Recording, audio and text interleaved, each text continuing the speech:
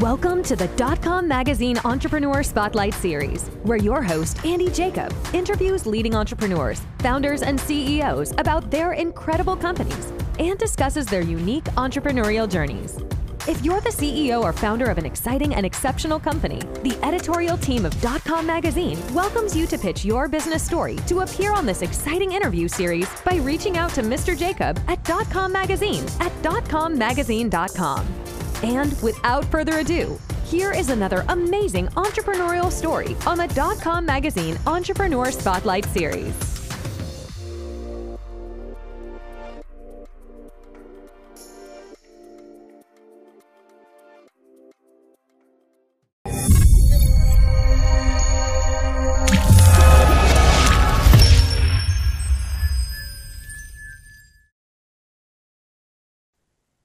Hello, everybody. Andy Jacob here with the DotCom Magazine Entrepreneur Spotlight Series. We have an important show today. You know, oftentimes we look for the leaders in their particular space in different fields of expertise. And of course, we love the medical field. And we've had so many interesting and fascinating physicians and doctors on the show that when we came across what Dr. MEGHNA DASSANI is doing in the sleep space, it really got our attention because, you know, we talk about it on the show all the time, that when you can position yourself as a leader in a particular field and have the background and experience and education to really put that to the forefront, great things happen. And Dr. MEGHNA has really become sort of a go-to leading expert in sleep apnea. And she specializes in sleep apnea for children. As a matter of fact, dentists across the nation reach out to Dr. DASSANI. I called her Dr. MEGHNA, Dr. DASSANI all the time to provide them with her expertise on what to do with their youthful patients. So I'm so excited to have Dr. DASSANI on the show. MEGHNA, welcome to the DotCom Magazine Entrepreneur Spotlight Series today. Such a pleasure to be here. Thank you for having me. Yeah, it's great to have you. I mean, we watch your TED Talk. It's so interesting. You get covered quite a bit, you know, throughout the world as this sleep apnea expert. But before we get started, MEGHNA, let's really pull the lens back. How important is sleep to young people, and why is sleep apnea such a problem right now? Sleep is probably one of the most important things we can give to our bodies other than oxygen, because without sleep, everything our body does is incomplete. Sleep is when all the healing, the rest, the repair, the rejuvenation happens. It is also when growth hormone is released. And guess what our littlest people need when they are going through all those growth spurts and they're trying to grow up? They need growth hormone. Children are also super active all day long, are they not? And they're out on their bikes or playing tennis or soccer. They're also learning all day long. And all of this, the work of sleep is to make sure all of this gets cemented into their brain so that when they wake up the next morning, they actually remember what it is that they learned. And their bodies have healed from the wear and tear of jumping up and down and doing what it is that little kids do. So super, super important that everybody gets sleep, but especially more so our littlest patients. Unfortunately, however, there isn't enough awareness. A lot of people, and I was one of those, you know, being a doctor, and you always think it's the adults that suffer from sleep issues, that have sleep disorders. And that's the demographic that we tend to focus on, that we have the conversations with.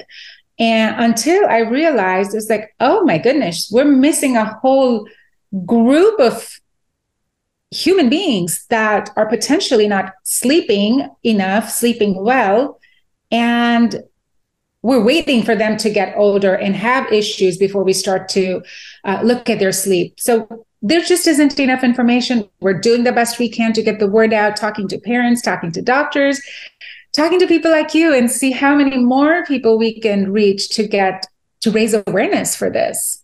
Yeah, it's so interesting. You know, I was at a dentist recently, and she spent a lot of time with me talking about my sleep. And I said to myself, when I was a kid and I went to the dentist, I actually went to the orthodontist as well. Nobody was talking about that. But now here, all the dentists are talking about sleep and sleep apnea. There's actually specific titles of sleep apnea dentists across the nation as well. So let's talk about it, because I think about being a kid and I'm not sleeping. Now, when I was a kid, I remember I had some nightmares and I would wake up in the middle of the night, and I sort of remember that I didn't really feel great in the morning because I didn't get a lot of sleep. I would imagine not sleeping as a young child, that can negatively impact everything from growth to the way your brain functions, to the way your brain is growing, to everything else. Isn't that right? Absolutely. To how you show up as well. One big common misconception I see is parents or doctors saying they will grow out of this. It's a phase. They're going to outgrow it. And what I tell people is, I don't want to wait to find out. If a child isn't sleeping well, if they're not getting the quality of sleep, I know something is being impacted. And it looks different in different children. If I have 5 kids with 7 different symptoms, they might all be positive for sleep issues.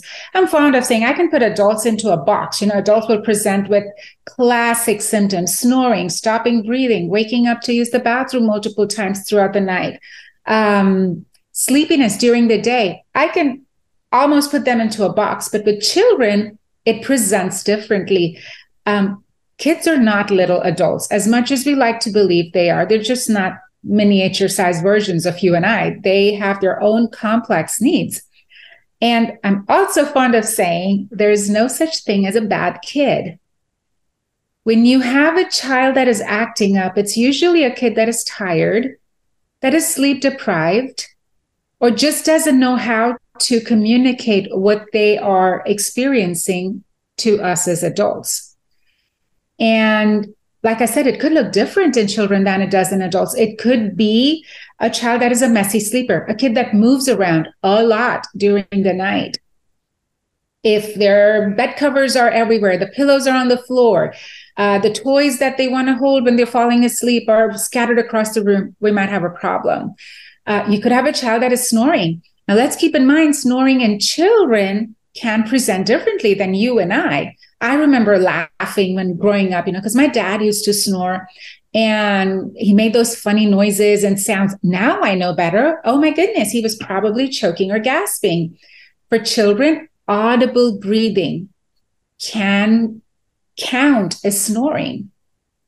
If you have a child that is still wetting the bed, and I don't mean our 2-year-old that is regressing potty training, I mean an older child that has stayed dry, and obviously mom and dad have done everything they could to help that child not have an accident, let's consider, is lack of healthy sleep the missing piece of the puzzle for that kid?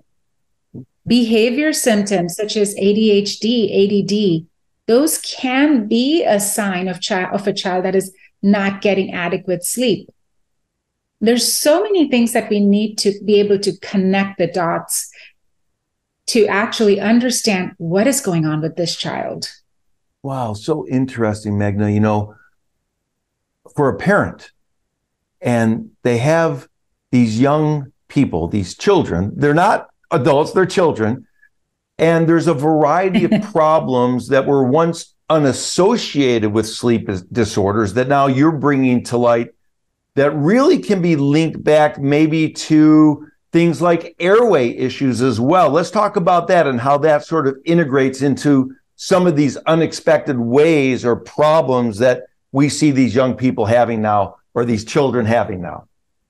Absolutely. So airway issues is nothing but a whole comprehensive term that encompasses sleep disorders, with the tie-in of where does your airway start? From your nose, and it goes down all the way to your lungs. And guess who has the greatest impact while a child is growing? The shape of their jaws, the shape of the tongue, the position of the jaws, where the teeth are erupting, all of this plays a big role in what the shape of that airway looks like, the size of that airway looks like in a child. The roof of the mouth is also the floor of the nose. So if I have a roof of the mouth that is super constricted, that is not wide and allows for better flow of air, it's going to impact how that child breathes. Then let's take into consideration, where does the tongue rest for this child? The tongue is supposed to rest passively in the roof of the mouth.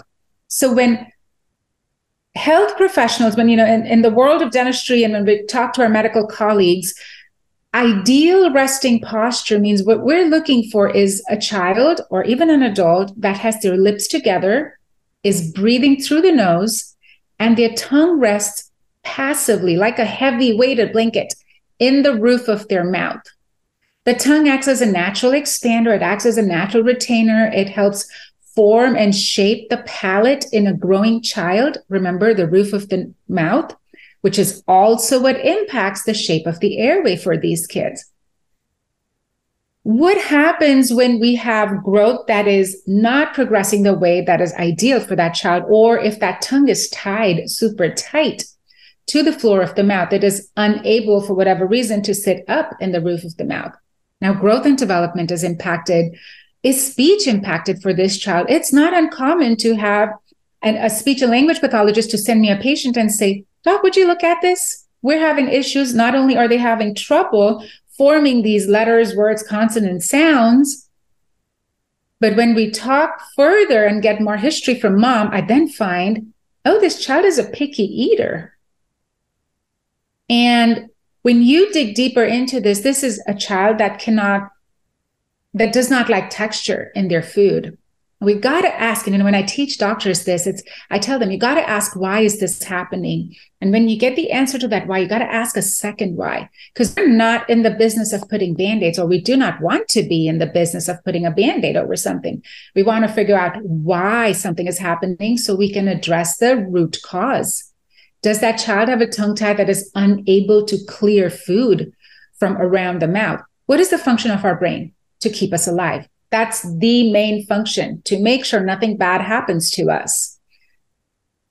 When the brain perceives that there's a piece of broccoli that is healthy for your body, but say it gets stuck in the far back corner of your mouth and your tongue isn't able to reach back there to clear it out so you can swallow it, the brain goes into alert mode.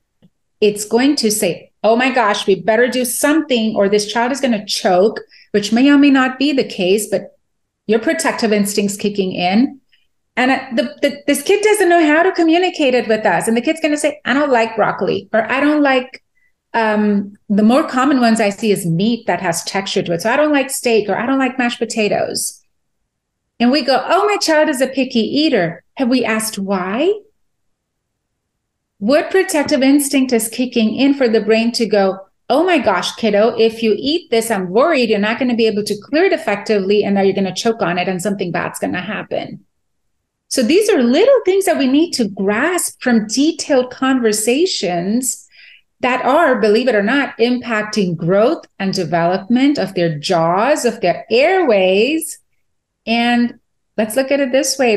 That kid is probably going to be your and my doctor when they grow up. There are engineers, there are future teachers, there are lawmakers, and we want to give them a healthy start in life, a good start. So the more questions we have, the more dots we connect, the better we're able to serve them. I love your approach. I mean, I was listening to you and you're connecting A, B, and C in such a logical way. It's so interesting. I hope that the people watching the show who have children really connect with this. You mentioned the brain.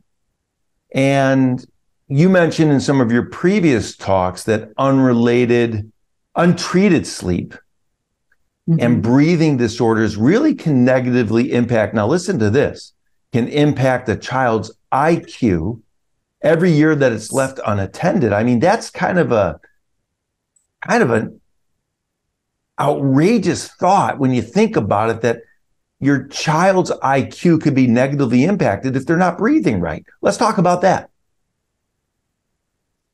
When the brain does not get the oxygen it needs to heal, and the function of the brain isn't just what we discussed up until now. There's so many neurotransmitters that get released, correct? When we're sleeping, when the child goes into deep sleep, that's when all of these neurotransmitters get chopped off, as I like to say. The toxins that collect inside our brain also get cleared out. But when a child is unable to get into sleep, stay in deep sleep for long enough for the brain to do all of this, when it isn't able to do that, the natural growth and development doesn't happen. Now, there's studies out there that show that for every year that the child is impacted with unhealthy sleep, you can have the IQ drop by as much as 10 points. What a disservice to a child to not allow them to reach their full potential when all it is a simple screening. Most kids see their dentist every 6 months for sure. They see their pediatricians at least once a year. And these are conversations that can be had. And, like you mentioned earlier, connecting points A, B, C to get a full picture to see how and where can we impact this. Wow. So you teach the dentists who have young clients to how to do the screening. What do we do about it? So they screen a patient and they find that there are some problems. Let's move into what can be done to fix the problem. Yes. So it all comes down to what is broken. That's what we're going to fix. And I don't mean broken in the literal sense of the word, but I mean what it is that is not ideal for a child that age that we need to unkink the garden hose, right? When you have a garden hose that has a little kink in it and you turn on the water and you still have flow of water at the other end to water your plants in the garden, but you know that it should be a much smoother flow, a better flow. And that's exactly what happens. Once we identify where that kink is in the growth phase for that child, we're able to go in and address that. Does this child have a tongue tie that is preventing the tongue from sitting where it needs to sit in the roof of the mouth? Well, let's address that. Is there enough muscle strength for the tongue? The tongue is nothing but a group of muscles around the facial complex, the lips, the cheeks, all of that is muscles. Is that what is impacting direction of growth and development? Is this child a mouth breather? Is something happening? Are their tonsils blocking the back of their throat, causing an obstruction that's preventing them from breathing adequately through the nose? Well, let's establish nasal breathing. Let's work with an ENT, see what needs to happen to those tonsils and adenoids. Or is it just a genetic thing where growth and development is, I got dad's teeth and mom's jaw, and those two just don't go the way they should together? Well, maybe this child needs an expander. Maybe we need to impact the direction of growth, the amount of growth for this child. And that's going to help us establish, as I say, let's get them over the hump so we can actually be on smooth sailing. We sometimes just need to get that child just over that little bit of bump so their body knows what needs to happen. It truly depends on what's going on so we can fix that.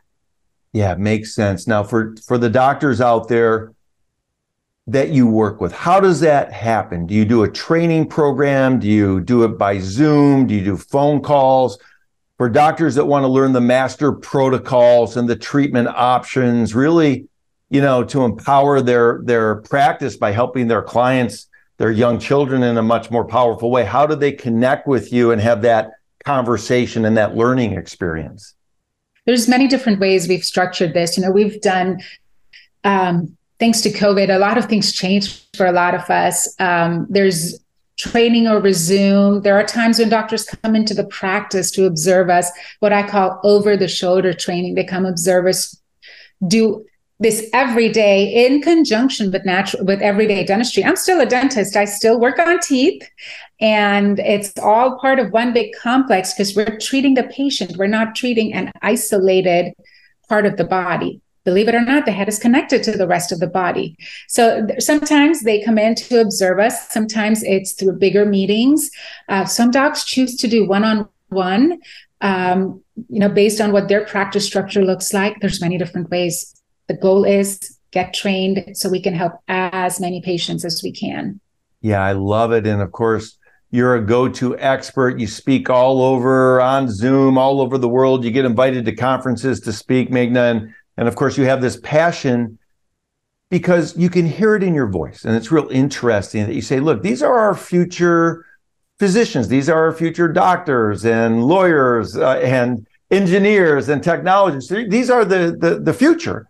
And we want to do everything we can to give them a jump start. And it just doesn't seem fair for a young child to have some type of sleep problem that doesn't get treated, which is impacting their IQ, which is impacting their growth, perhaps, impacting maybe even the way in which, they present themselves to the world, which then, of course, can negatively impact sort of their position for their future. So I love what you're doing so much, and it's really, really interesting.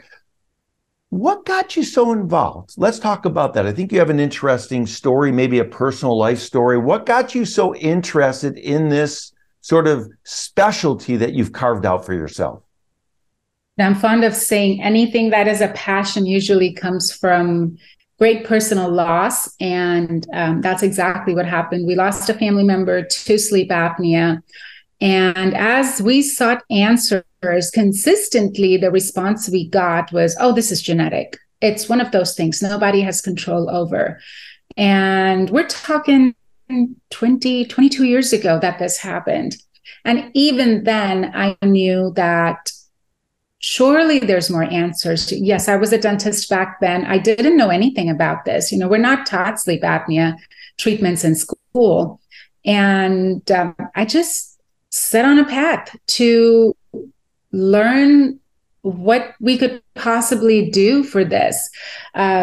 Yes, our loved one passed from sleep apnea, and I just refused to accept the fact that there was nothing we could do. It is what it is. It's the way the chips fell, or whatever we may say to it. But the more I dug, I realized that there's solutions, there's options. And then it became a mission all I wanted to do was help my family because, we all think we're so special. Nobody else suffers from anything like this. There was no information out there. And I said, I never want my kids to have to experience anything like this. And, but then I started talking to my patients, and I realized there's more people like me that are dealing with this, that have lost loved ones. My office manager, who's been with me 13 years, it was her dad who said, well, I have sleep apnea and I hate the machine that they gave me. It's sitting in my garage. Can you help me? Yes, of course I can help you. And then it's my favorite patient's grandson, and then their neighbor, and then another patient's loved one. It was even our UPS guy. Like, we got so into this, like we'd look at our UPS and guy like, do you snore? You certainly look like you have all the signs and symptoms. Our family grew, my family grew to include all of these people that needed help, were just like my family, just didn't know that there were answers. So we got along and, made our systems to be able to implement this. And mind you, at this time, we were only treating adults within the practice. And, I mentioned my office manager earlier. When she started working with me, she was pregnant, and she had the most beautiful little girl. And she has other children as well. But as this little girl grew, we noticed that she had a different set of struggles with regards to sleep as opposed to her siblings. And she was one that was constantly tired. She'd come into the office and tell me, Dr. DASSANI, I fell asleep in math today. And I was like, well, that's not good. Let's find out what's going on. And as we, same thing again, tried to dig for answers to help the people we love the most, I realized we're missing an entire group of human beings, like I mentioned earlier, that are also sleep deprived, that are also struggling with sleep issues that I had no clue about. So that was another rabbit hole I went down. And same thing, my family grew once again to include parents who'd been seeking answers and didn't know that. Who knew you could be born with sleep apnea? Who knew a 2-year-old, a 3 or 4-year-old could have sleep apnea? And it's, like I said, it just grows. It takes on a life of its own because there's more people that need help than we even could ever imagine. Wow, Dr. DASSANI. I mean, you run your own practice, you're helping physicians, you're helping parents, you're a best-selling author, you have the new book, Airway is Life, that people can order on your website. You go out and you do engagements. I mean, you really are passionate about what you do. So for the entrepreneurs watching the show, pick up on that passion that MEGHNA has for her craft, her expertise. You need to follow suit and have that same type of passion for what you do. And this has been a great interview, because when you bring someone on, when I bring someone on that is all in, you can tell. And you're all in on this, Dr. DASSANI. I want to thank you so much for coming on the .com Magazine Entrepreneur Spotlight Series today. Thank you for having me.